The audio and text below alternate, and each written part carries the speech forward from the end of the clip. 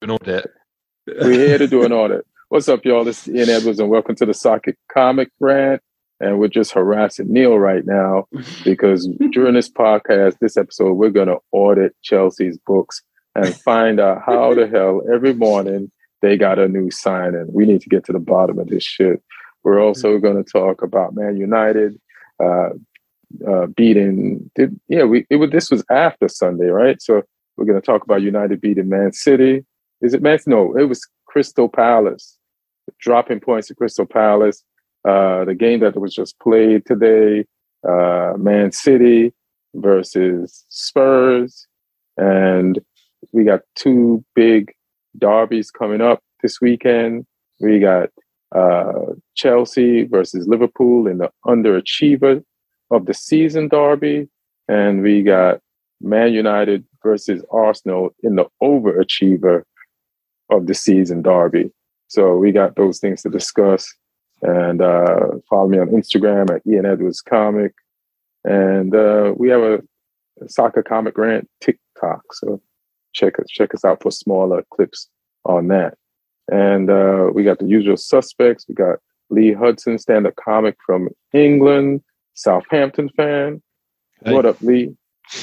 I'm all good. It's nice been watching these midweek games without Southampton playing. I can just kick back and and chill out and just suspend my dread until the weekend. So yeah, been some interesting games. Streak, bro. You should be good. No, I know that shit doesn't last. But no, it's been nice to just kick back and enjoy the games this week. I'm shocked you don't believe in Nathan Jones, bro. I believe in him now more than I've ever done. That would change it all. Come on, man. You got Nathan Jones. He's doing his thing. And then we got Neil Chakrabarti, stand-up comic, Chelsea fan. And he's got all the liquor behind him that he's going to need when we start adding up this math, you know. So, yeah, we got to get to the bottom of these Chelsea finances. You're buying a whole new team in the transfer window that nobody buys. Yeah. Like you acting like this is the summer transfer window. I don't know what the hell's going on with y'all. Yeah, I think nobody told these American owners that the summer window and the winter are not exactly the same. I don't think you get it. They're American. Somebody told them, but they don't listen. Yeah, Americans don't give a fuck what you told us. It's like, cool. Whatever. Now this is what we're gonna do. Fuck your rules. So I guess we'll start with today, Man City versus Tottenham. I just have a quick overview of the match. Why isn't Martin here? Because they lost. Was he with you or did he come around to see the game? No, he would have come around, but I wasn't sure I was going to get my electricity situation straightened out. Yeah. So he did ask me about coming over to see it. And I was like, I don't know. So then, but we played football on Monday night. Oh, okay. Cool. Yeah, Martin didn't score any goals. But he played good.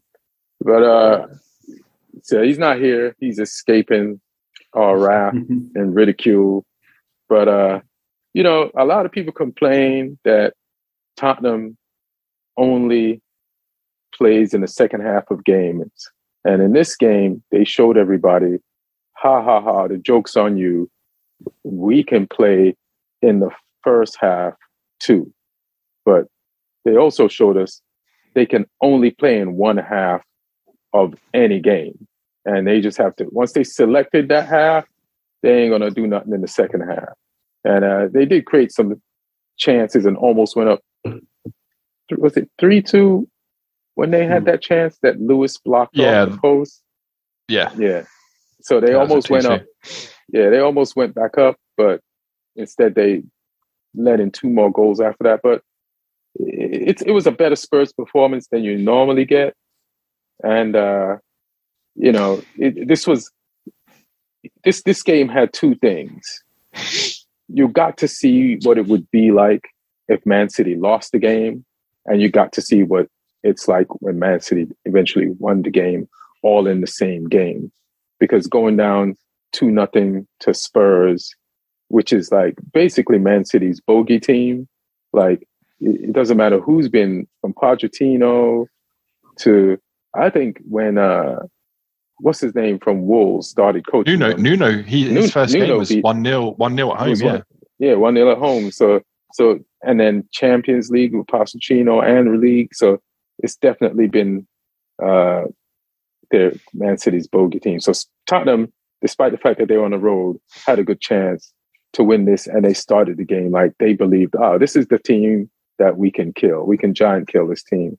But the most telling thing to me about this game was Pep's words after, and Pep was like, he criticized his team. And he said they don't have the fire and desire. They act like a team that's won multiple titles. And he's admitting all the things he would never admit when they lose.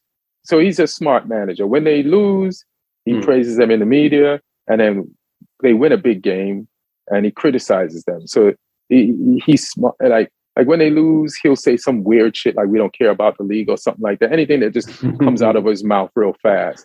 But then they win and he says all the things he wanted to say about his team when they lost. But I think he does realize that there is a lack of desire. That is the thing that's kind of missing, even though he added some new pieces that you always add when you're a long-time manager, try to keep the fire of the team going, add some new coals. Like last year added Grealish, and this year added Haaland and Alvarez. But it's still, the engine of the team is kind of slowing down. And but I think one of the things that made him say what he said mostly at the end of this game is because that fire, he sees it in Arsenal. Like that, like what you see Arsenal doing, like going through teams like a plague of locusts when they hit the field and just destroying everybody. Like from the moment Arsenal hits the field, they're the best team on the field until the whistle blows in each half. And you're like, yeah, they won that game. And there was no chance the other team had. The only difficulty they had was against Newcastle and probably 9 games ago against us. Or maybe it was more, I can't remember. But like in the Premier League, Arsenal is just their mentality. And I think Pep knows he has to get his team to that Arsenal mentality to even catch them and to pass them and to stay past them. But it's still early. You don't know the real character of Arsenal yet until they get put under some pressure, until all 38 games. So, this might not look great for Pep now, even though they're only probably just 5 points behind Arsenal. But he's addressing what he feels is the main issue after this game, after they won. And I'm sure he's told his team. But what did you guys think of this game, Arsenal's performance and Spurs' one-half performance? I mean, yeah, like we're saying, it's quite ironic that Spurs flipped the half that they that they showed up in. But I mean, the first half was sort of even-ish. Like Spurs obviously trying to get at them at times, which was a bit more positive. Like the first goal they scored was pressing City playing out high up in their box, and they committed a lot of players to that press. And I think it's almost like City just got a little bit slack there because like Ederson, the ball he played in to Rodri was quite loose. Rodri tried to play it around the corner, but there was no one there. It was another Spurs player. So they kind of gifted that one to them. And the second goal was a bit sloppy as well. Obviously the keeper makes a save, and then because Kane did really well to keep the ball in there, and then obviously the keeper makes a save and it's just straight onto the head of Emerson. So, but Spurs took their chances, but then you've just got to defend better than that. And I know that's easier said than done against City, and like a couple of the City goals were quite sloppy as well, in how Spurs let them score them, especially the first couple. But that's what City will do. It's interesting that City went with Alvarez and Haaland in this game. Pep decided to unleash both of them, and I think we spoke either on the last podcast or 2 ago about how Mahrez has come into form recently as well, and how he's started showing up these last few weeks for City when they've needed him. And I mean, he did that today as well. He was sort of one of the real driving forces behind that comeback, I thought. So that's interesting to see. And yeah, I mean, it keeps the title race interesting. It doesn't allow Arsenal to pull too clear. I had some weird conversations going on tonight with friends who are Arsenal fans who are cheering for Spurs. That's funny. That's crazy, right? They needed them. Yeah, they put them in a weird position. They were like, "Come on, Spurs!" But then equally, they were pretty delighted when they, capitulated as well, because they're like, Spurs. It was a win-win for Arsenal fans tonight. Either Spurs get ridiculed or they stop a rival getting points. So. The Gooners, I know they were laughing either way, but I think deep down they actually would have preferred a Spurs win tonight, because that title is the biggest thing for them, and it's huge if they can get that. So it was an interesting game to watch. Like I say, the swinging of it, and then just shows how big momentum is in football as well. Like as soon as City got that first goal, they grabbing the ball out the net, you saw the hunger, and you knew that it was gonna swing back the other way, and I wasn't sure that Spurs were going to be able to stem that tide, and that was the case. So, when City want to do it, and like you say, Pep's words afterwards really interesting, because he criticised the fans as well, which was a bold move, saying that because I don't think City were terrible first half. They just gifted them a couple of goals. Like they weren't awful. They weren't at their best, but they weren't awful. And then the fans jeered them off the field. So he was saying, the fans have got complacent as well as the players. The fans have lost that hunger, and they made a bit of noise when the goals started going in the second half. But maybe I don't think City have got the best atmosphere at the best of times anyway. They're not really known for that. So I think it's just a bit of psychology from Pep to try and help get more out of this team and get the fans making it more of an intimidating atmosphere at the Etihad, because their last game at home I think was Everton before that, where they drew. They haven't had a great time at home. They lost to Brentford at home as well, so maybe he just feels like he needs to get more out of the fans too, and that's his mind games is sort of having a bit of a go at them, because they're going to need everything they can do to try and get back to Arsenal's sort of points tally. So they're going to need everything. He realizes they can't just coast games anymore. They're in a fight now, and if they want to bridge that gap and sort of make that deficit disappear, then they need to really up their game on and off the field and get after it, because it was a bit of a wake up call that first half. Yeah, Pep is coaching the team. He's coaching the board. He's coaching the fans. He's like, everybody needs to play their position, because you said something about the Man U game against Man City, that when the Man United scored, the eruption from the TV in your home was loud. But I felt during that game that our fans weren't doing anything, and it probably until those moments too. I felt like our fans could have given more, throughout that game themselves, just to. But I get it. They were kind of probably nervous. It's Man City. We remember what happened the last time we played them. So some teams will tense the home fans up. But if you're there, fucking cheer. And like Pep said, the traveling fans for Man City are pretty good. He's talking to the home fans. But I know these fans are going to be mad that he said that, because the last time he said something about come out to the Emirates for to the Etihad for it was a mid-season, it was a midweek game. I think it was can't remember if it was they had to play somebody, and it might have been a Champions League game or something. And he made an appeal for the crowd, people to come out to the game. And the head of the fan association for Man City was very insulted. He wanted an apology. And it's well, hey bro, look what this guy's done for you. You are a little complacent,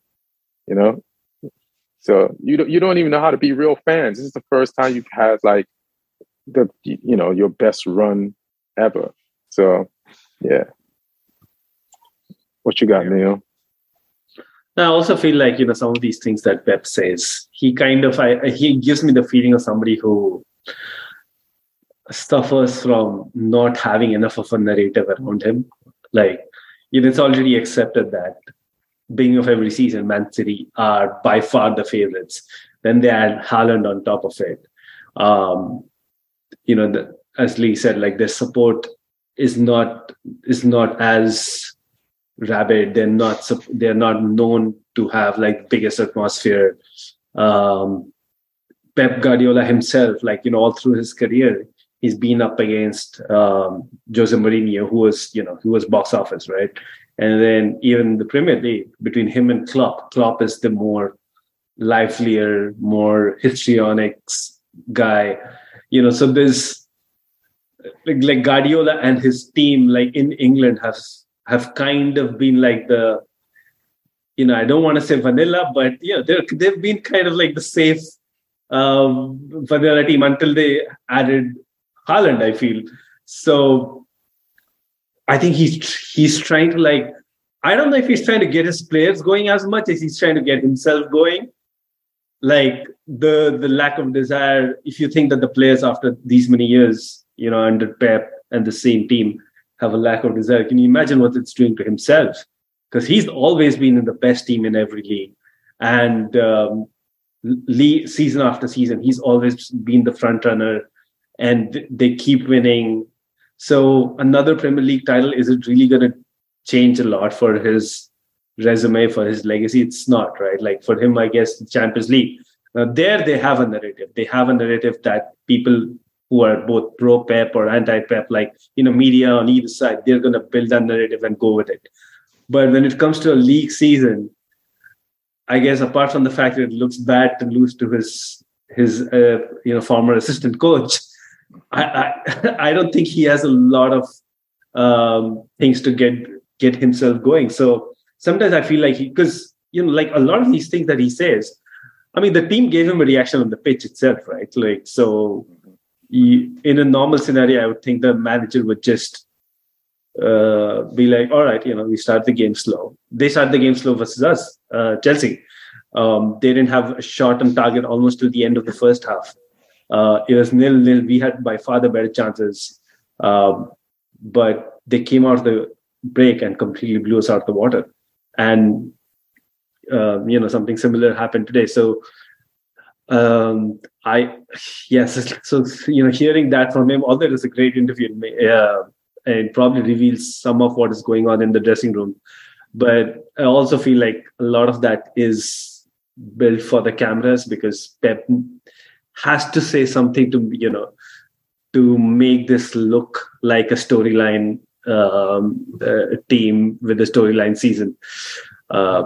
But just about the game itself, like Lee has been mentioning that in past few podcasts, like Spurs start games so slowly. They almost feel like they're just waiting for the punches to come in, and once they do, then they get somehow pushed into action. So this time, I think they probably heard Lee on one of these podcasts, because Lee's been going on and on about this. So they start on the front foot, and they had a couple of other good chances too. Even City had a few chances. They're always going to have chances, right? So they get those two goals, like big mistake by Edison on that first goal, and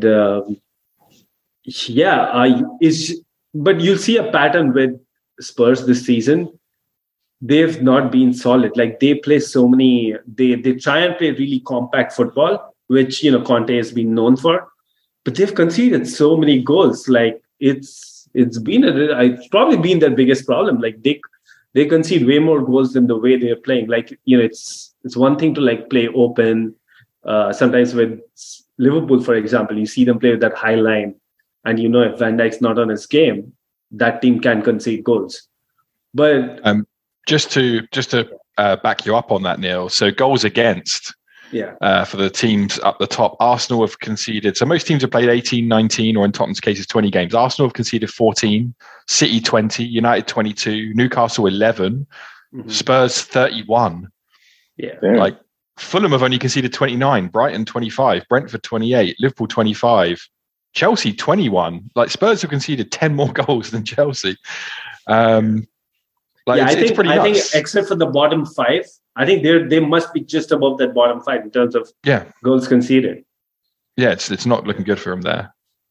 Yeah, everybody scored on them. Like any team that they've played, they've had to come back. Even when they get the whole 3 points, if it's against a lower table team, they've had to come back to beat that lower table team. Like, because we're talking when you say we have let in 22 goals and City 20, like we've been blown out. We've been blown out by them. And City has only let in 2 more goals than us. And you would figure Spurs would have been less, but but yeah. So this defensive team that Conte is constructing to counterattack, it's not working. Yeah, I mean, if you needed any bigger proof, because everybody keeps talking about that, like Conte and Spurs, this was a marriage that, it didn't make sense at the beginning. I guess they've had good spells, but is it really going to work out in the long run? Of course, there is no long run when it comes to Conte and his managerial stints, right? But at least get to a spot where you feel accomplished with what you've done. The biggest proof that it's not working is that Antonio Conte is not able to make a team that doesn't concede goals. Like that has never happened in his career. Like even in the second season at Chelsea, where things were going really bad, we still only, I think, conceded less than a goal a game.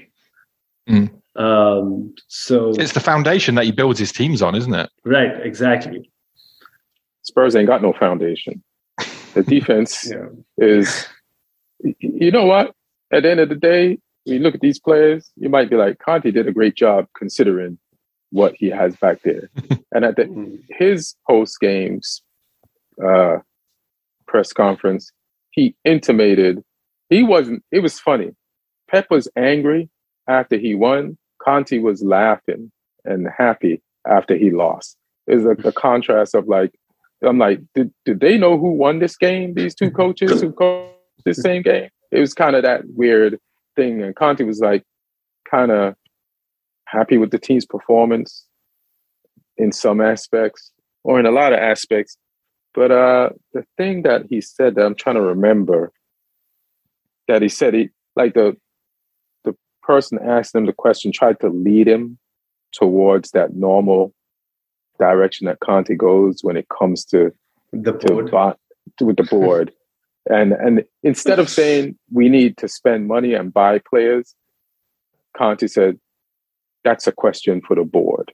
So instead of answering it anymore, I think he's had a conversation with the board and they said, hey man, stop saying that. So then he found a way to not say it, but say it, because the reporter did ask it. But then in the other press conference, like the official one, when there's multiple reporters, but I guess the point was he mentioned that this is going to take, there's a goal and it's going to take a few seasons to fix this golf. But he didn't say if he was going to be here for those seasons to fix the golf. He said that today's game is just evident that there's a golf, and you can see the difference in material that Pep's working with and he's working with. Well, we'll see if Thomas Tuchel can bridge the golf, because he wants the job if it's available. So, oh yeah, he's willing to anger his Chelsea ties. Apparently, so I don't believe that news. I know. You don't believe it or don't want to believe it. Yeah. It's probably a bit of both. Oh. Yeah. It's probably a bit of both, but yeah, he's probably angry enough at Todd Bowley to do that. Yeah, probably. But no, I'm not talking about it from the whole Chelsea versus Tottenham point of view. I just feel it's a lesser job for him. I feel his next job is probably managing Real Madrid or Barcelona. Well, anger is an amazing thing, Lee. Neil, right? He's pretty angry at the way. There's no way he's happy with the way Todd Bowley treated him. Oh, absolutely. But I also feel like he's also a pretty pragmatic guy. I don't think he's the kind of guy who's gonna, cut his nose just by his face. Yeah. I mean, if Spurs would spend money, I would say he would take that job, but he's going to be limited, and it's the type of limits that won't give you the satisfaction of actually getting over a hill and winning something. Yeah. As far as Man City playing today, there was more movement overall, and some of the things that they didn't do in the game in the derby against us, they did today. They took the chance. Man City love to hold on to the ball. They love to hold on to the ball more than they like to put it in the back of the net. And today they took chances to lose the ball to see if they could get it in the back of the net. And, they saw Haaland's run. So he just wasn't out there just going, yo, he made the runs. They chipped some balls over the top. It's like they have to admit that they can't ticky-tacky the ball into the goal. First of all, your players are not as good as Iniesta, Xavi, and Messi. So as much as you don't want to play English direct football, old school football, you play mini direct football because you have the guy that you can, like, if you're in the middle of the field and you see him make a run, you could chip the ball from there. And it's not like you're just chipping it into a space. It's like a pass. You're doing the Glenn Hoddle version of what probably the English direct football came from.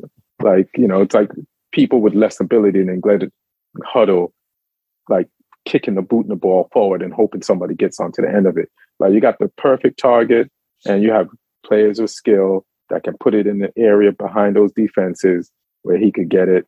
And Courtois saved one in the first half.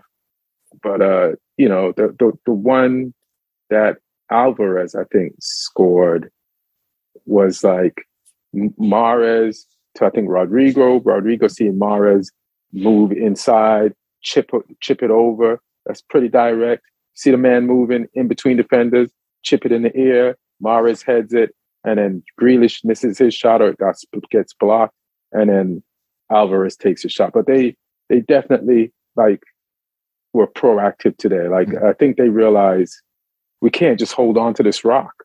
It's of no value unless it's in the back of the net. And so the fourth goal was was like an old school English goal. The keeper, Edison, just went long. And he was definitely aiming for Mahrez, but it went too straight. But then the miscontrol of Lenglet, like, and Mahrez, like, staying laser focused and like, maybe I could still get this. So yeah, exactly, like direct. And that's like what's the name of the Man City's goalkeeper? Like Edison, like, I'm not going to make that mistake that I made in the first half where I tried to pass this to one of my defenders and gave them a goal. We're getting this out of here. I see Mahrez. This is so. I think they learned that this is going to be a new Man City going forward. Like, I feel like I think this is going to be different energy for the rest of the season. That's why Arsenal does not have this yet. Well, we'll see. And Mahrez, I think he's spent a lot of time going in and out. And that's the nature of Pep's team, right? Like, he rotates a lot. But I think with Sterling gone, Sané went the previous season, Grealish is still to, like, really, force himself into that starting 11. I think you're kind of seeing Mahrez take on that senior play. He's 31 now, so he's not super young either. He's kind of taking on that senior creative role, and probably one of the best wingers in world football on form at this moment. Because it's not, Salah has not been the best of form this season. Heung-min Son hasn't been. Neymar probably yes, but I think Mahrez is right up there. He's really underrated too, like for what he's done at City. And that's mostly because of the fact that he doesn't play a whole lot of games. Like, you'll see Mahrez play a good game and then he gets dropped, gets rotated rather. And then, but like this season, I feel like the way he's been linking up with Haaland and Alvarez, getting goals himself. I think we're going to see him in a lot of these, player of the season shouts at the end of the season. One thing I was going to say, like, when you just compared Mahrez and Salah, I was like, why is he doing that? They're not the same position, but they are the same position. But he gets so rotated so much. Yeah, I never in my head realized they're both right wingers. I know Salah is, but Mahrez is like, you just expect not to see him all the time. And I was like, right wingers, you see them every week. But they're the same position. So he does get rotated a lot to the point where I didn't even realize they play the same position. What were you going to say, Lee? No, nothing. That's it. No, nothing. Yeah.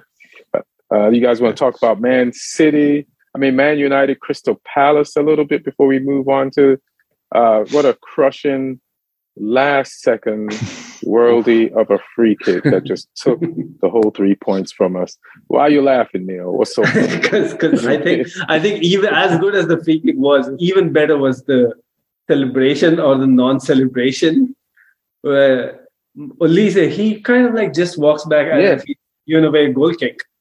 That's pretty disrespectful, Absolutely right? Absolutely nonchalant. To not celebrate that and to be like, what's the big deal? I do this all the time. Go fuck yourself, Olise. 91st minute. But I think this is a little bit of a pattern with him, because I remember an interview he did where he scored a goal. I think this was his debut season. And so the interviewer asks him, hey, so that was a really special goal, huh? So, can you walk me through it? Like, yeah, Wilf had the ball. He's talking about Zaha. Wilf had the ball, passed it, shot, scored. That's it. And the interview tried to get more out of him. And he asked him a long question of, whether it was a good thing for the team in the spell that he's got. And he just replied, yeah. So this is a man of few words, and looks like celebrations. Which is weird because he's Nigerian, I think. And the reason why I know he's Nigerian is because another Nigerian, AJ Faji, who's an Arsenal fan, was like bragging to me about the drop points yesterday. And he said, Olise is Nigerian. And one thing Nigerians like to do is brag. And to see a Nigerian that's actually doing something and not bragging about it, that is completely unusual. And to be understated about doing something magnificent. Like another Nigerian was bragging to me about what he did. And the Nigerian who's bragging to me about what Olise did yesterday, he's an Arsenal fan. So I'm like, bro, you shouldn't be.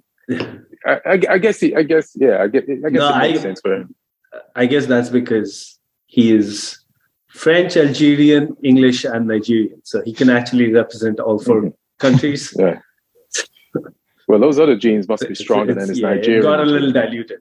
Yeah, it got diluted, yeah. But yeah, Nigerians they're very confident from my experiences with Nigerians. I didn't see the game. So Ian, like, what really happened?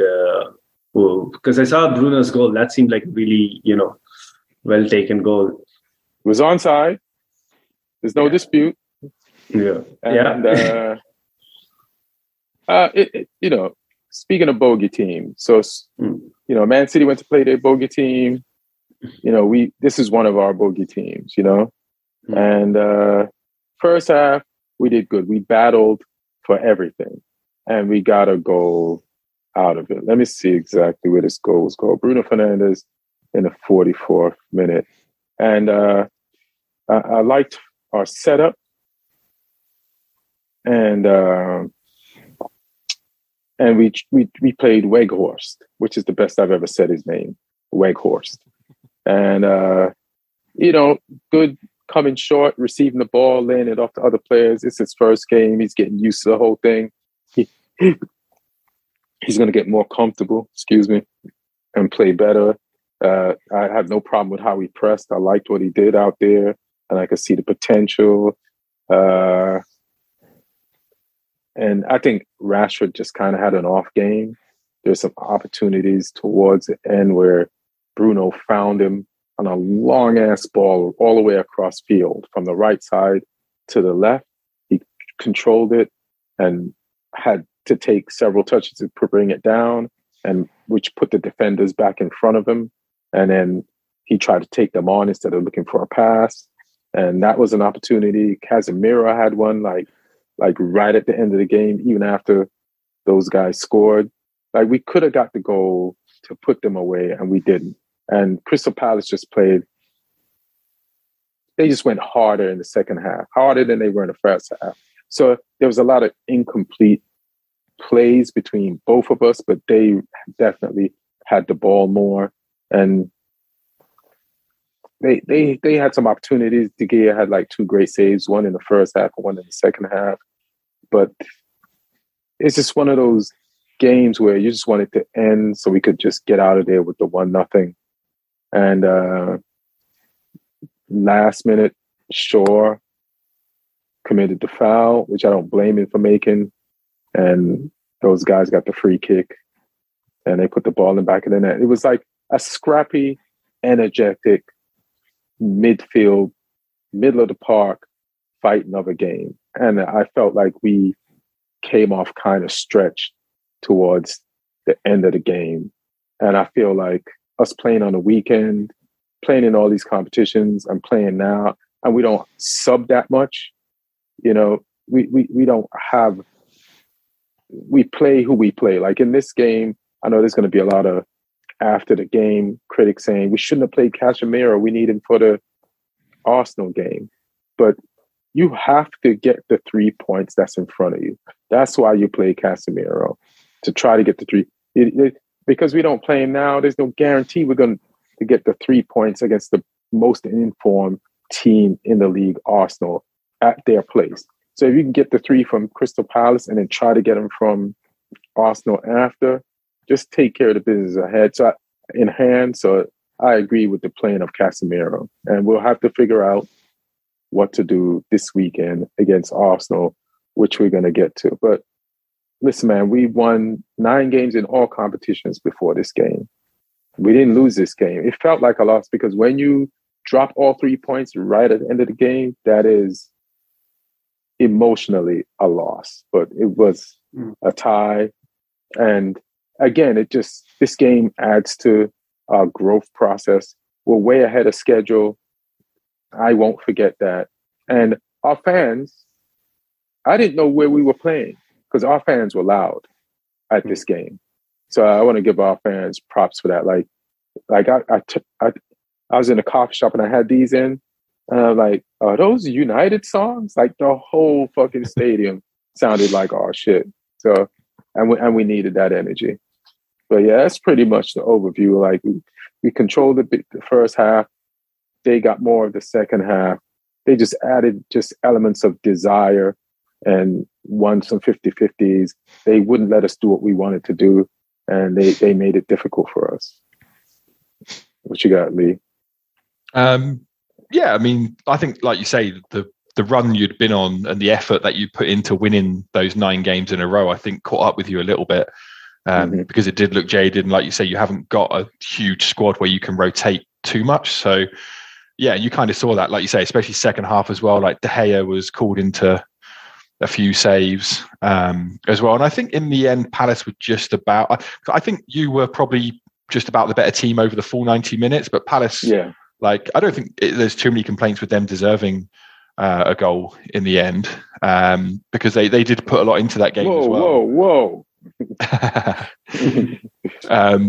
And especially when it's a goal like that as well, because like I say, De Gea bailed you out a couple of times when they could have scored. Like, I think Guehi could have done a little bit better with that header from the corner as well. Like he gave De Gea like a little bit too much of the ball to be able to save it, kind of thing. Like he could have maybe gone a bit further downwards with it. But yeah, I mean, and there was obviously some contentious decisions in that game. The free kick that led to the foul that led to the free kick for Elise's goal was a little bit soft. Probably just about a foul though. What about do you think it was a penalty for on McTominay? At first I thought it was, and then I watched all of the many replays, and he just about gets a toenail. He gets a toenail on the ball. He has to get that as well. Otherwise, that is a penalty. If they go to VAR and they see that he hasn't got anything, then, but it's the slightest touch. You see it because like McTominay gets there first, and then it sort of just deviates. So yeah, I mean, it's a harsh one because especially if you're McTominay, you think you've got there first, and he's been bundled over. You can't dispute that, but the player has got a slight touch on the ball. So yeah, no penalty for me. But yeah, I mean, Palace are a weird side because they've been through some bad results recently. But they're always a team, especially at home, they're always a team who can pick themselves up and get at you. Like they've got good players in their team who, when Zaha's in the mood, he can trouble any team in the division. Like Elise he's growing into the Premier League. Like he's still a little bit inconsistent, but when he's on it, he's a top quality player. Edouard is a handful when he wants to be. So they've got these guys who who can cause a problem for teams, and then they're just solid as well. Like I like Anderson and Gray at the back for them, and Gait as a solid goalkeeper as well. So yeah, I mean, Palace don't really roll over for teams. So I think it's a, like you say, it'll feel like a loss, but you didn't lose. Add another point to the tally, which every point counts in that top 4 race as well. And Spurs didn't get any, so it's still you still opened out the gap on Tottenham, which is the main thing. True that. We still have a game in hand on them too. Exactly. So yeah, life could be worse. And I felt like it's one of those games where every team, like even Everton, has these games. Like we thought they were going to get wiped out by Man City, and it's like they have to get a point, and even if a point from a game they're supposed to get blown out in, or like Crystal Palace results were so bad, like they had to get something out of this game. And so that extra edge was added to them in the second half. So, are you frustrated with that Casemiro tackle at all? Because it felt like it was one he didn't need to make like that. Like it was pretty reckless. I'm not even frustrated. I knew he was going to get the yellow, and I knew everybody was going to be like, they shouldn't have played Casemiro because now he's going to miss the Arsenal game and blah blah blah blah blah. But somebody mentioned this on one of the podcasts, and I thought it was smart. Like one of the you could play Martinez there, and put Shaw back in centre back. And you started McTominay when you beat them at Old Trafford. Yeah, he seems to up his game against Arsenal for some reason. Yeah, he likes playing against them. Yeah, that's what happens when you're from the academy. You start counting down those big derby games. Hilarious. Yeah, I mean, your midfield 3 against them at Old Trafford was McTominay, Eriksen in a deeper role, and then Bruno in front of them. Do you reckon that could be the same one again this time? Or do you think they'll put Fred in? Fred can't play. Is it the 6? Is it the 6 is the CDM? Yeah, 6 or a 4, depends on what country you're from, but yeah. Yeah, he can't play 6 because he feels he's an 8. Yeah. So the way he plays, but somebody was saying from one of the podcasts that they probably play Fred to stay on Odegaard, which the way he did De Bruyne, I don't know if you need that. I know Odegaard is on fire right now. I don't know if you need to mark him like that though. But I like the idea of Martinez, and then also they're saying if you play Martinez there, then McTominay's confidence would be shattered that he's a CDM and he didn't play him at CDM. But McTominay had 3 years to make that position his own. So now I'm going to be worried about his ego when he didn't show me. Like he did 4 great games, after our 2 big losses at the beginning of the season. But he had 3 years to be the guy. And we're going to worry about his, and if his ego is shattered, then he's not the guy. Yeah. I see. I don't think a man would come back from that.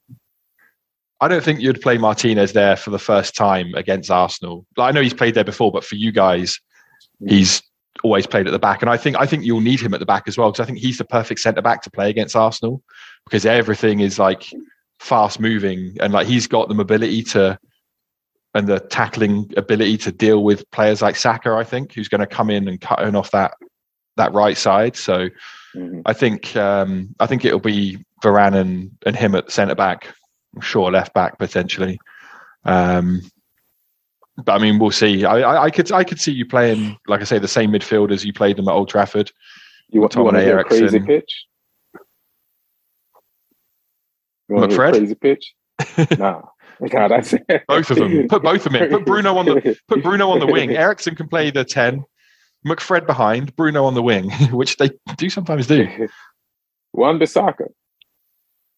He's defensive minded, and if he can I want to give him props for for all the last few games. Like, everybody's back on Wan-Bissaka's dick.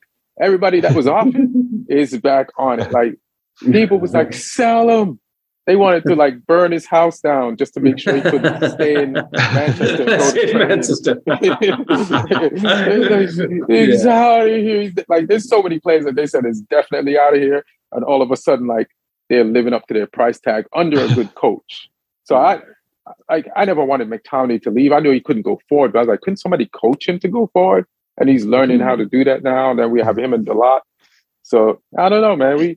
He can't play there. He's used to having the game that side of him and the touchline there. He can't play through. I reckon he'd lose his mind playing with 360 around him. Like, it's such a specialized, specific role. I mean, ask Chelsea fans; they can't find anyone to play there. Like, it's such a specific role. Like, you can't put a Martinez or a Wan-Bissaka in there for one game. Attacking midfield. That's on them. So, which game do we talk about the games, or do we run through Chelsea's books first? What do you want to do, Lee? We want to run through Chelsea's books. Let's do the audit first. Let's get let's get this Chelsea audit. So let's get this financial fair play audit. Where are my glasses? You get your glasses. You want to get a drink too? No, I need the opposite of drink. I'll need some cocaine. Keep me off on the lid. Let me just go in our chat, because let me just see this announcement. Head into Wall Street. Yeah, the Wolf of... Who's running your books over there? The Wolf of Wall Street, bro? Do you have official numbers you want to question him about? The Todd Father is the name Chelsea fans are running with. The Todd Father. The Todd Father. Hilarious. I saw a bunch of people joking that he's putting a bid for Jim Radcliffe after he was linked with Bayern United. He's like, no, you're not going to buy United. I'm going to buy you. But I mean, let me just run through the transfers here in Euro. I got them in euros. Yeah. So this is since the start of the season. Wesley Fofana, 80 million euros. Yeah. Mudryk, 70 million euros. Kukureya, 65 million euros. Sterling, 56 million euros. The Mudryk one is spread over 80 years, to be fair. Yeah. Yeah, they financed that shit. Yeah. But it's still, I mean, even though, like I said, keep going. So Badashil, 38 million euros. Koulibaly, 38 million euros. Chukwuemeka, 18 million euros. Andre Santos, 12.5. Aubameyang, 12 million euros. David Datro Fofana, 12 million euros. João Felix is a loan, 11 million euros. Damn. The keeper they signed from Chicago, Slonina, 9 million euros. And Zakaria from Juve on loan, 3 million euros for a loan fee. But I mean, that's missing. That's missing, and I know that's probably because you're looking at transfer market. That's the missing this morning. No, that's missing Cesare Casadei, who we got from Inter under 19s for 15 million euros. But I think transfer market listed they have a separate team for the Chelsea under 21s. Okay, that's why it doesn't come up in the senior team. But that's another 15 million euros you can throw. And then how much is it? 40 million euros that you're going to spend on Madueke? It's 35 euros, I think. Let me check. What did Mr. I mean, at the very least, he counts as a homegrown player. So, well, actually, that's interesting. He counts as a homegrown for, I think, Premier League, not for UEFA. Because Premier League just want you to be, just want you to be with the, just care about 3 years at an English club before you turn 21. But UEFA want 3 years between the period of 15 to 21. And he left for PSV at the age of 16.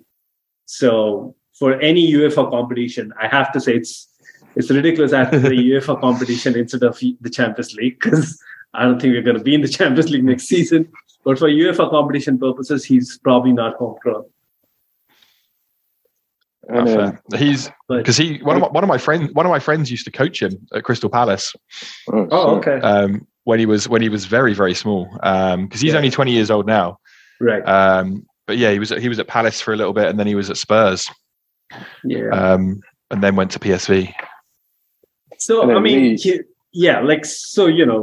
we've spent a lot, right? And I don't think it's apparently we're still going to try and get a midfielder and a striker and a right back.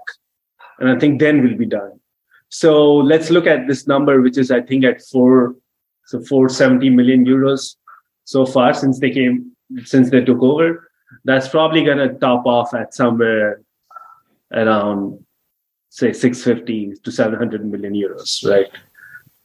So, yeah, I told you on the last podcast, like, I'm a little scared about what's going to happen. There's probably a big FFP,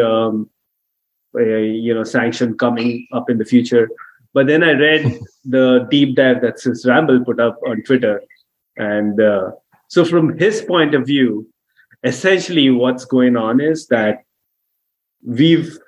because we are spreading these contracts over, like, that's why you're seeing these huge contracts, right? You're seeing 8-year contracts. So they don't count on the book right now. They only count, like, for example, Mudryk 70 million counts only like less than 10 million a year on the books right now. But every time you sell a player, the full profit from that sale comes on your book for that year. So it's a little bit of accounting magic that's happening. So essentially what they're doing is they're kicking the can down the road, right? But the only way this works is a couple of things need to happen. You still need to sell a whole bunch of players, which will happen. By my numbers, we have around 15 to 18 players, senior players, to be sold. Damn. Is that including Lukaku? Yes. Yeah. So in the next couple of windows, I expect around 15 to 18 players to leave. Okay. So that will give you, even, at a conservative amount, that should give you around 200 million. And the other thing that needs to happen is that because we are giving these long contracts, the margin for error right now, like, how Chelsea used to have this. So you got Ziyech, Werner, Pulisic, Havertz. None of them can be counted as real successes at Chelsea right now.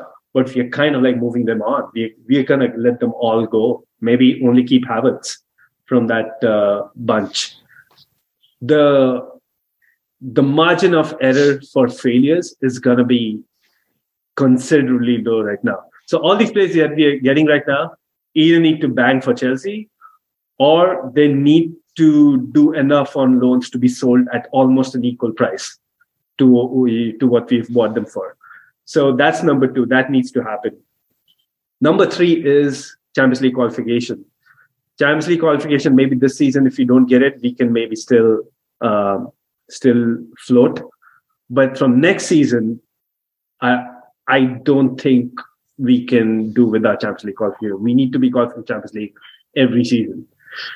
So that's kind of the way they're going about it. They've obviously gone through. They're looking at this as math problem, right? Which is kind of refreshing for me. They're looking at this as an accounting problem instead of trying to think about, we need to get. We need to, the previous regime, what they used to do is one out, one in. So somebody goes out, you replace just that player. They're saying, okay, we got this new manager, we got this new recruitment team. What are the profiles you need, and what are your top 1, 2, 3 from these on each position, right?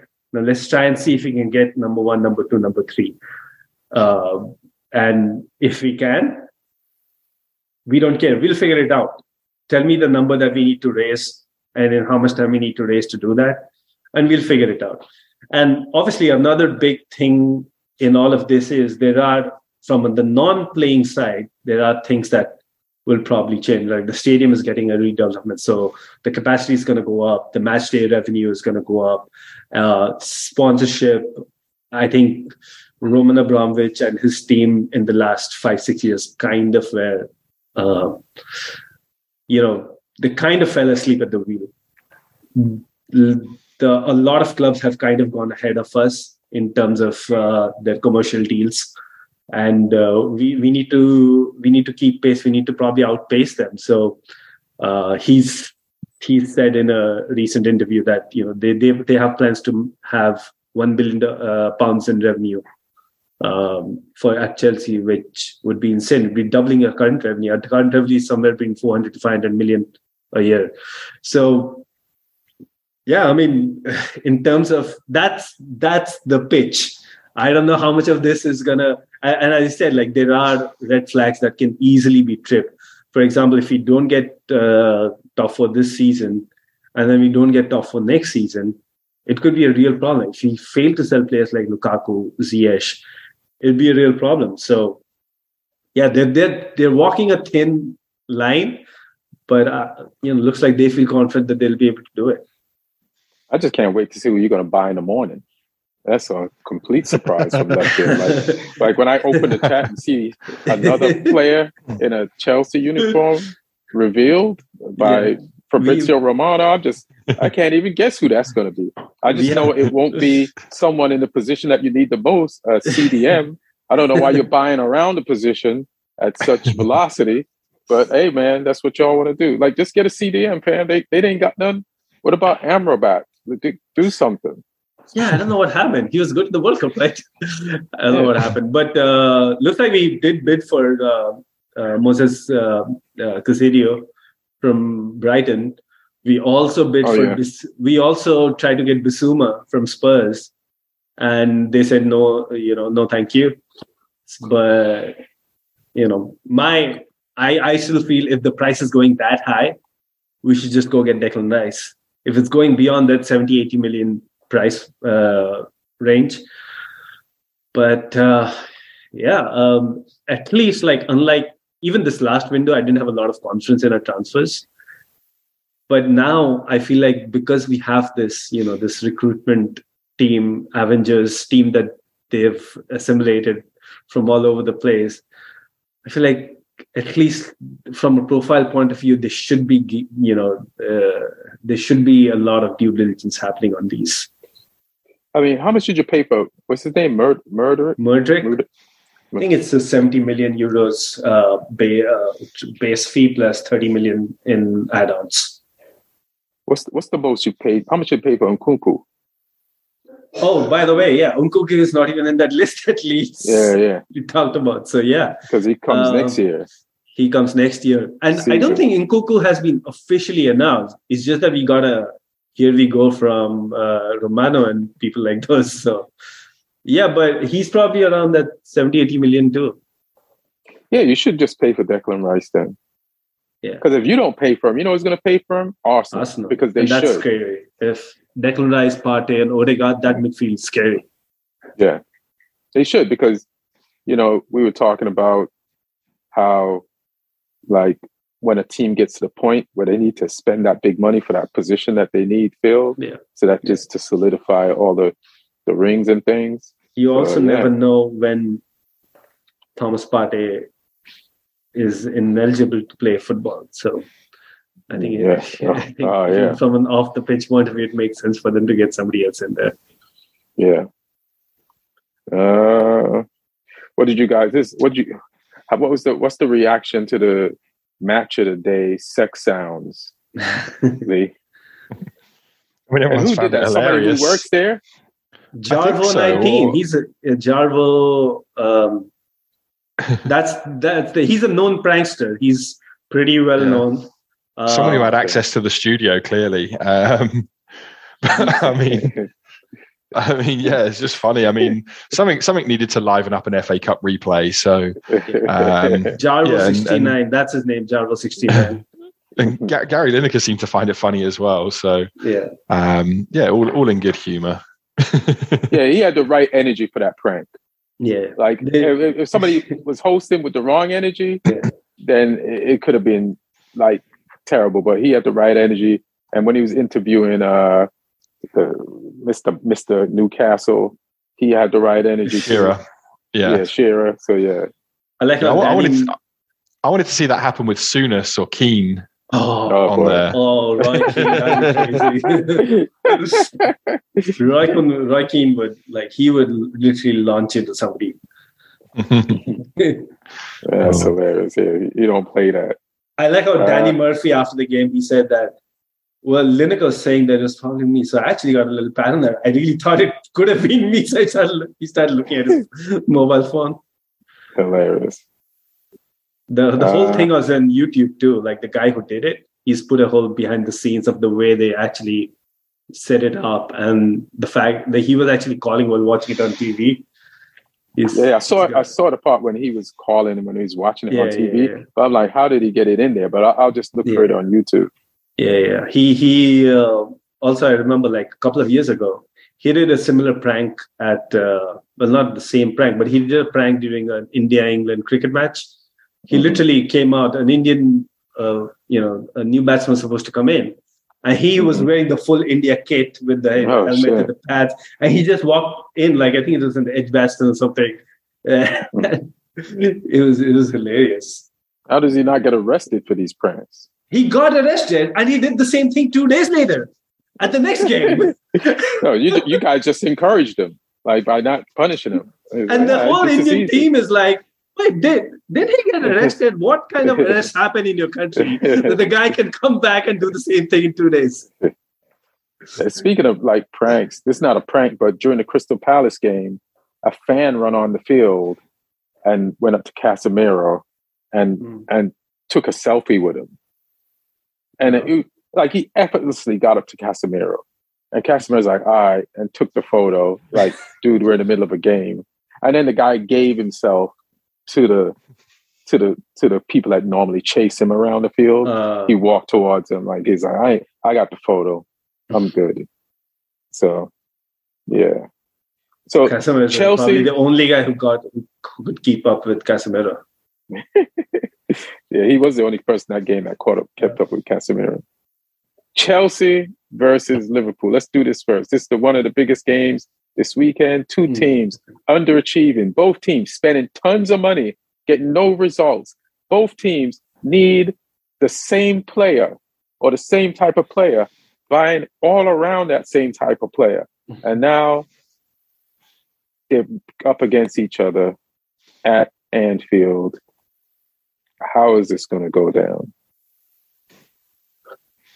What's your thoughts? Thoughts and prayers? I mean, both teams are literally on the same points. I think they have a game in hand.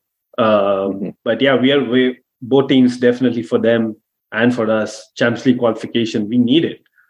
And we're way off it. Like, this is not like being 4 points, 5 points. I think we're like 9 points or 10 points off fourth place. So both teams need to go on a run of win after win after win. And one of them is going to trip tomorrow. So it's kind of like one of those games, like easily movable force meets stoppable object, something like that. I don't really know what to expect because our team is also going through so much flux. We've had so many injuries and now players are coming back. Apparently, Reece James and Chilwell made team training today. But yeah, I don't expect them to start the game against Liverpool. But Loftus-Cheek is back. So a few players are coming back through injury. Modric is here. Badiashile, who started as centre-back last game, he's there. Apparently, they're even trying to get this Madueke guy's medical done today or tomorrow so that he can be eligible to play on versus Liverpool. So, yeah, there's a lot of chaos. So there's no point trying to assess how we're going to play. And also another thing that's happening is I don't think we have enough players enough spots to register all these new players. We need to probably apparently you only need to remove one for Champions League. Champions League, probably more for Premier League. I'm not sure. Because we had, at the beginning of the season, we had 15 foreign players. And you're allowed a maximum of 17, who don't meet any other criteria. And since then, we've got Fofana, the striker. We've got Felix, obviously. We got Modric, and you're now getting this. Well, I think Noni Madueke, he's going to be fine because he's going to be counted as homegrown. But we have these three, and then we have Slonina, who's probably going to be a backup keeper because Mendy's out. So I don't know how they're going to fit everybody in maybe have to like not register somebody like Pulisic or Kante who were out for a long time now. Zakaria maybe. So yeah, lots of Zacharia's questions. injured now? For how long? Yeah. He got injured and he's gone for a while. Like Your best guy? yeah, Recently? yeah. It's almost a curse to play well for us. Yeah, pretty much. Yeah. He's had an amazing 60 minutes, got a red card out for 3 games. So I'm just worried what this Mudryk guy's going to do. This is how I feel about this game. The way I feel about this game is I should be rooting for Chelsea so that Gakpo could lose. And I'd be like, that's what you get for going to Liverpool instead of waiting for our tedious, long negotiation to figure out a way to get you, which I can't even really blame you for choosing to go to Chelsea. But I feel like in the last, was that a FA Cup replay against Wolves that Liverpool had, like their midfield, who's been incapable of pressing, finally was learning how to press and cause turnover. And it was as close to like last year Liverpool or seasons before Liverpool that I've seen them. And so I'm going to start believing them. And I don't know if they can do it in back-to-back games because it's a nature thing, right? It's the type of person you are, you know, and then sometimes you could try to be somebody else and sometimes you'd be successful at it. Sometimes you're not. But I believe they got at least one more game of faking it in them because this would normally be a marquee game. It would be huge. You guys have gone up against each other for cups and titles and everything. So the game kind of still has that vibe. You have to like actually wake up as a viewer to realize this game kind of means nothing compared to what it meant last year when these two teams met multiple times and just in years past, you know? So maybe because of what it used to mean based on last season, the Liverpool players will step up again. I'm not confident about the Chelsea organization, who's injured, who's not injured.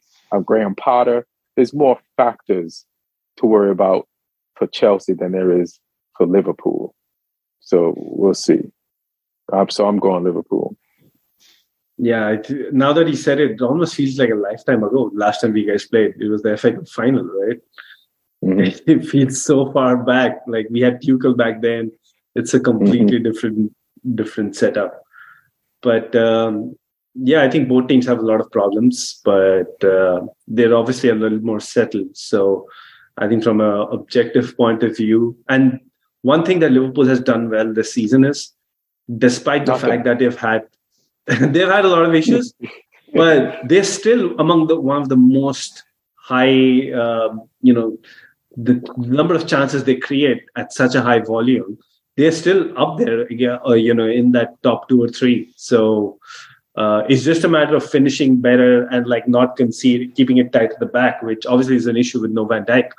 And Fabinho's form seems to have dropped off. And their midfield is definitely not as quick as you'd expect Klopp midfield to be.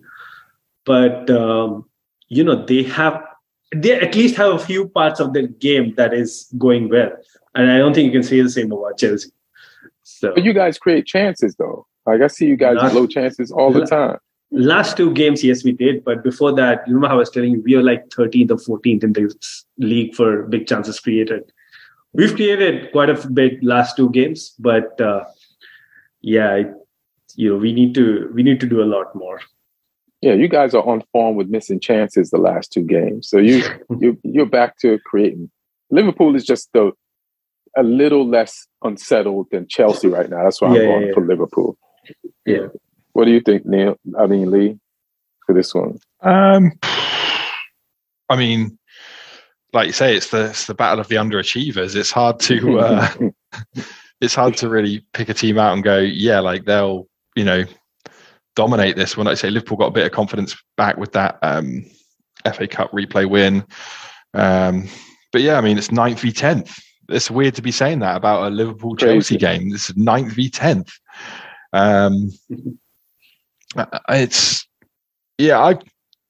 I would probably make Liverpool slight favourites, but I don't think there's much in it. Chelsea could easily win this game. I mean, I'm going to sit on the fence and say a draw. I reckon, because I think neither team wants to lose this game. Yeah. That doesn't mean they're going to both play defensively, but I just think it means it'll be a tense one without too much in it. I think if Liverpool, like Neil said, Liverpool create a lot of chances. So if Liverpool find their finishing, I think they could win it. But I'm going to sit on the fence and say a draw. I'll give them the Anfield thing too. They were at Anfield. Oh yeah. Yeah. So I don't know. Yeah. Chelsea's had they both had shocking losses this year. You know, they both can surprise me the way they've lost, who they've lost to this year. So we'll see. And we'll go to the next big derby this week. And this is the overachieving derby between Arsenal and Man United. You know, these guys used to battle it out for titles, and they're both in the top four. One's number one, one's number three. The game's being played at Arsenal's ground. So, and Arsenal, you know, didn't play midweek. They're rested. You know, they just pummeled Spurs, and now they got us at home, and they just beat Spurs on the road. So I feel like, you know, based on some of the stuff we was talking about the Manchester Crystal Palace game, where Manchester United is the only team in the Premier League in 4 competitions, and we're just playing. Our squad is limited. We just lost Casemiro, and we're going to the best team on form in the league, and they have revenge because we're their only loss for the season. And then they got this beef about this goal that they scored that got taken away, and it's just like another time for them to prove themselves, and they don't want to lose the point gap that they have against City, you know. So, you know, this is a very important game for them, and they just are very confident. Like, even when they lost to us confidently. They didn't back down. They weren't in a shell, and they were trying. But we are smart, and we're street savvy. You know, we're streetwise, and we have capabilities. And sometimes Ten Hag surprises me with who he puts in the lineup, and I'm like, you put that guy in the lineup? That's not going to help us. And then that person helps us. And you know, the way he's improved certain players, so we have a chance. I'm going to push it and say we get a point, but I think Arsenal wins this. I reckon a draw, but I think Arsenal will go ahead, and this time it'll be you who pull it back. The opposite of the Palace game. I think Arsenal will score within the first half an hour of the game, and then I think you'll get them in the second half for 1-1. That's my prediction for this one. All right. I like that. I like the fact that you gave us something. I appreciate that. What do you think, Neil? I think the Casemiro one is going to be a big miss for you guys. So, yeah, I'm going Arsenal for this game, which also is like a little bit of vested interest because I need Newcastle and United to start dropping points now. Why? For our top four, any hopes of getting top four. Who's four? Newcastle. I think Newcastle fourth, you're third. So, but you guys are both on similar number of points. You should be trying to hope Newcastle slows down. Hey, leave us alone. More frogs in the well, the better. Pull everybody down. That means, as pessimistic as Neil is, that means he feels like Chelsea could still pull off something and get back into the top four. You see that? You see how he pretends to not believe in his team? But that statement alone lets me know what you're really thinking deep down. Not even so deep down that you feel like this is not over. There's 20 games. This is what 3 points versus Crystal Palace does to you. What Neil needs to be doing is rooting for us against Aston Villa, because Villa are only 3 points behind Chelsea, and if Liverpool beat Chelsea but Villa beat Southampton, then Villa can get up there. Villa can get up there. I mean, they're probably not going to overtake you on goal difference, but they'll pull level with you. They crawl up your pants leg if they beat Southampton. So you better. Yeah, I think our goal difference is is like 0 or +1 somewhere. Yeah. Villa's -5 though, so they ain't going to jump you, but they could come level on points. Lee, you got to be careful against this Villa team, man. Yeah, I mean, at least we know Danny Ings isn't going to score against us. He looks like he's on his way to West Ham. Apparently that's almost done. It's a shame. I would have liked us to go back in for him because obviously he knows the club. A lot of the same players are still there, and he's a proven goal scorer when he's fit. And apparently it's only 15 million the West Ham are getting him for. And he's, like I say, he's a proven Premier League goal scorer. His injury proneness would be a worry. I mean, I think for West Ham, between him and Mikel Antonio, they'd get one full player. Because Antonio's always injured as well. Is Scamacca injured for West Ham or something? No, he's pretty consistent for them, to be fair. But I mean, they need all the firepower they can get because they're right down in that fight with us at the moment, same amount of points. So, but yeah, I mean, Villa. I mean, our kids played them in the FA Youth Cup at Villa Park during the week, and we beat them 4-1. So, if the senior team can just. If they can just emulate that result, I'll be pretty happy. But I'll take a shitty 1-0 if we need to. But yeah, we need something from this game just to keep the momentum going and keep the confidence going, because I never know with this team at the moment if one loss will just put us back to rock bottom confidence. So hopefully we can keep it going. The new signings are getting some minutes now. Orsic came on against Man City. Alcaraz came on against Everton. Apparently, we've been linked with about 20 strikers this week as well. All of them from like different middling sort of clubs across Europe. There's one of them who scored for the USA against Netherlands at the World Cup, Haji Wright. I know Haji. He's a centre forward playing in Turkey. So he's been linked with us. The one that we're apparently closest to is a guy called Nicholas Jackson. He's like a Senegalese forward. He plays for Villarreal. But my view is if he was any good, then Emery would have gone back for him. Why don't you try to get a Boubacar? He's going to Besiktas. Oh yeah, he's replacing Weghorst. Weghorst, yeah. They because Besiktas wouldn't let Weghorst go until they knew they were getting a replacement. Apparently that deal was being done. He used to play in Turkey for Fenerbahce as well, Boubacar. So he's going somewhere familiar. But no, we've been linked with a whole bunch of guys. There's a guy at Ghent in Belgium who seems decent, a 28-year-old forward who's scored quite a few goals, and our Danish director of football knows because he had him at a club previously. So yeah, we're being linked with some. We need a striker, I think, to come in and boost the ranks. A striker and a CDM would be perfect if we can get them. But we said before it's a tough window to buy players. We bid for the Danish guy who's the captain of Lecce in Italy, and we've had that knocked back. They want like double what we've asked for or what we offered. So we'll see what goes on. But yeah, it'll be an interesting month to see if we can get those reinforcements. But I mean, anything against Villa will be a bonus. A draw or a win. Let's keep getting those points on the board, keep the confidence up, don't lose the game, and hopefully West Ham and Everton destroy each other. And if that one could finish a draw, that'd be nice. A draw and a bunch of red cards each. You need to buy people with experience. And like one disadvantage Southampton has for themselves is that they're in the Premier League, but one advantage that they have for them is that they're in the Premier League. So you can get somebody from a really good team in a different league to Southampton because it's in the Premier League. Yeah. And I think you got enough young, inexperienced players for the future.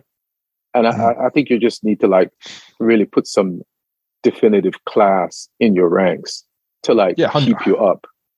100%. So, I mean, that's what we did with Orsic. He's 30, which was a complete, change in our policy to get a player like that in. And yeah, we need one or two more of those because we can't have people that are too green coming in and being chucked into a Premier League relegation battle, because that's a very specific type of fight. Yeah, it's like then they're going to be in the Championship and they have to sell them anyway. It's like you gotta. Yeah, I feel like there's something big you guys can pull off just because you're a Premier League team. Like Weghorst, when he first came to Premier League, he went to Burnley, and that was a good buy for Burnley. It didn't work out, because of Burnley. But that was a good buy. There's got to be something you can pull off. We should have gone for Suarez. I mean, he went to Grêmio in Brazil and he scored a hat-trick in the first half of his debut the other night. Yes. Yeah, something like that. Shit. What's his name? He's going to Sergio Aguero is going to Ecuador to play. Like, where's Cavani? I guess he is with somebody, but like he's a Valencia, I think. Yeah. It's gotta be something. Yeah, who knows? But yeah, I'm happy with the business we've done so far. But yeah, a couple more is definitely needed. But that West Ham Everton game is going to be really interesting because I think if one of them loses without putting up much of a fight, that manager's getting sacked. Whichever one of them it is. If it's Everton losing, I think Lampard's gone. If West Ham lose, then Moyes is gone. And then as soon as Lampard gets sacked, he can go to Everton. That's hilarious.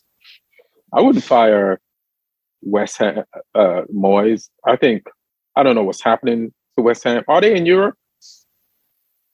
Can't because of the Christmas break and the Europe break because of the World Cup. I forgot who's in what competition. Yeah, but they might be in the Europa Conference or something. I think they were in the Europa League last year. I'm just going to have a look back through their games, but year. I mean, they're in the Conference League. That's what I figured. But I mean, they spent a lot of money on big players in the summer, like Schumacher and Paqueta and people like that. So they're expecting to be higher up than where they are. Yeah, I just think maybe it needs time to gel. But, yeah, I mean, Neil's probably reveling in it because it means it's more likely that Rice is going to be out the door at some point. He is going to be, no question. Whether he goes to Chelsea is another thing, but yeah, I'd hate to see Rice on another football club, like a top club, but hopefully the price comes down enough for us to take a look at him. What if they fire Moyes and hire Hasenhüttl, and his style fits this team? Whatever his style to him. Is. Yeah, good luck to him. I've got nothing against the guy. He did a good job for us for a while. So what is this game played in Saudi Arabia between PSG? What game was this? Because they had the 5-4. They should just cut the middleman out, and as part of the FIFA international calendar, have a Messi versus Ronaldo game at some point of the year, regardless of who they're playing for. Stop trying to pretend this has got to do anything with anything else. And they get to pick their friends to play with them. They get to pick who's... Yeah, they should have what do they call those? Well, Ronaldo's team's going to be a little light in that case. But just call it Adidas versus Nike. Yeah. Because that's what it is. And Messi can pick all players who have Adidas contracts, and Ronaldo can pick all players who have Nike contracts, and there we go. But I mean, it was a weird game. I saw the goals from it, and it was very, very open, shall we say? I mean, PSG won 5-4 with 10 players for most of the game because they had a red card. Messi scored a good goal. Ronaldo scored a penalty. Please tell me it was Ramos. No, it wasn't Ramos. But Messi scored a good goal. Ronaldo scored a penalty and a rebound from close range. But I mean, their goals he'll take because it gets them off to a... I understand what El Nasser is doing out there, but what is PSG doing out there? Earning money. That's what they're doing. Are they in the middle? Are they on the break, or are they in the middle of just a one-off game in the middle of the week? No, PSG has been playing games. So let me tell you something weird that I forgot to bring up. So after the World Cup, Mbappe went right back to PSG, right? And they played some games. And I think Neymar was there with him, right? And then, then Messi was disappeared in Argentina, having fun, celebrating the World Cup win. And Neymar was with PSG, playing games. And then one day I open up my Instagram a few weeks later after the World Cup, and I see Neymar in New York. And he's hanging out in the city, him and Hakimi, and everybody saw those photos. Mbappe and Hakimi. Mbappe and Hakimi. Sorry, glad. Thanks for the correcting that. So I see them, right? And then that weekend, while they're in New York, the same day, PSG is playing games and Messi's back. And then they had an honor guard at training for Messi, but Mbappe and Hakimi is in New York. So it's like, did they like, you come back, depending on who loses, you come back and help us out. And then you'll get your World Cup break when Messi comes back. Or did they not want them to be around each other when they're giving Messi an honor guard? Because PSG lost some important matches while either or was out. They're just doing a job share. Weird. It's like, that's not how you run a professional team. Yeah, they're the Harlem Globetrotters. So like, I like how right after the World Cup, there were visuals of Mbappe coming back to team training, like literally the next day or like a couple of days later. And he was all like, look at this guy, like he's so dedicated and he's so clued in. He's still hurting from that final loss and he just wants to get back on the pitch and get playing football again. Well, cut to like a week later, he's, the team's playing, he's watching NBA games. Yeah, he's in Times Square watching acrobats. Him and Hakimi. And that's even worse. He took Hakimi around too for the night. Like, yeah. I think the fact that they went to Times Square is the worst thing about it all. I mean, I still in my head, like if I saw them in Times Square, even though their face was covered, I would have recognized them. I probably couldn't.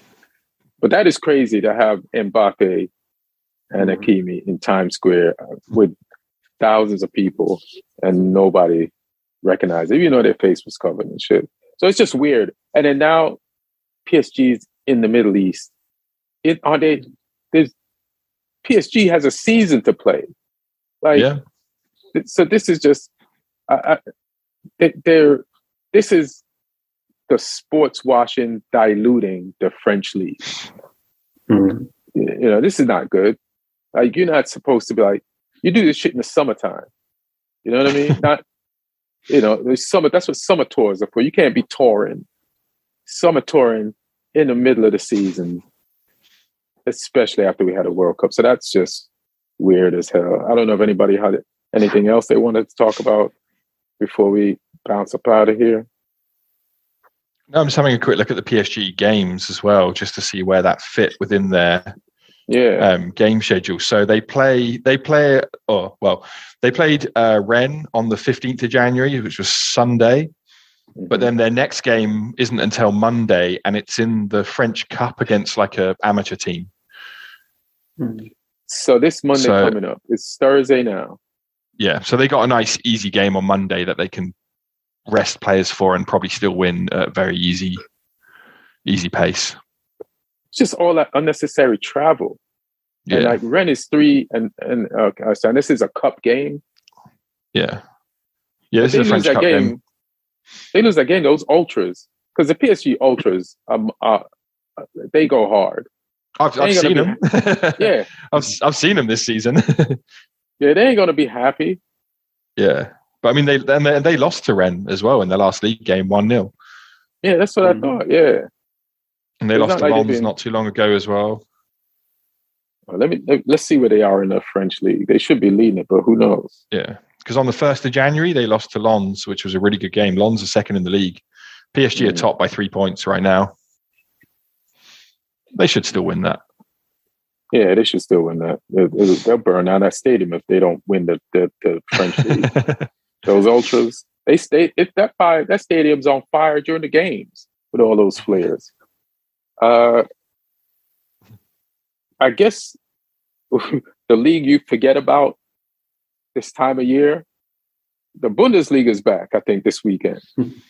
Yeah, they're winter crazy break. Yeah, they went from the World Cup to their long-ass winter break, which makes it even seem longer. And then you're like, oh, shit. Jude Bellingham and those guys have been off all this time. Like, everybody that was ever injured in the French league before the World Cup should be completely healthy now. Like everybody should be fielding like a full-on team. So we'll just I'll keep my eye on that. Check out Leipzig Bayern Munich is the big one there this weekend. Yeah, I'll probably check that out. Even though I feel like there's nobody at Leipzig anymore that I'd like to see. Like, I guess they got is Werner back there? Yeah, Werner's back there and Kunku's there. They've got that really good Croatian defender, Gvardol, the one who's playing with the mask in the World Cup. Yeah. Okay. He's there as well. So they've got some decent players. There's a guy who's injured, but a bunch of clubs are looking at him, Lima. Konrad Lima, who's a holding midfielder. So yeah, they've got there's some interesting players in that game for Leipzig. All right, Leipzig. Chelsea probably buy a couple more of them. Yeah. The thing with Leipzig is, like, when Leipzig first gets on our radar, they had some players. And so you like, oh, this team is real. And then you start watching them. But then they sell those players. Yeah. And then it's like you make some money, but you lose the eyes. Yeah. That brought attention.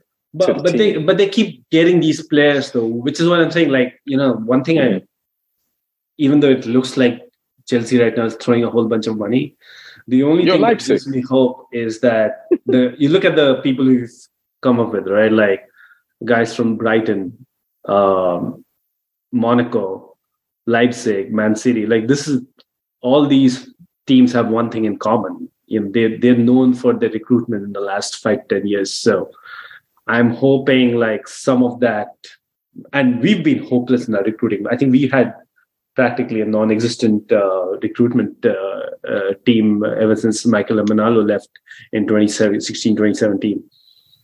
So yeah, I'm just hoping that some of this rubs off. Red Bull Blues. Yeah, somebody said like Red Bull gives you wingers. That's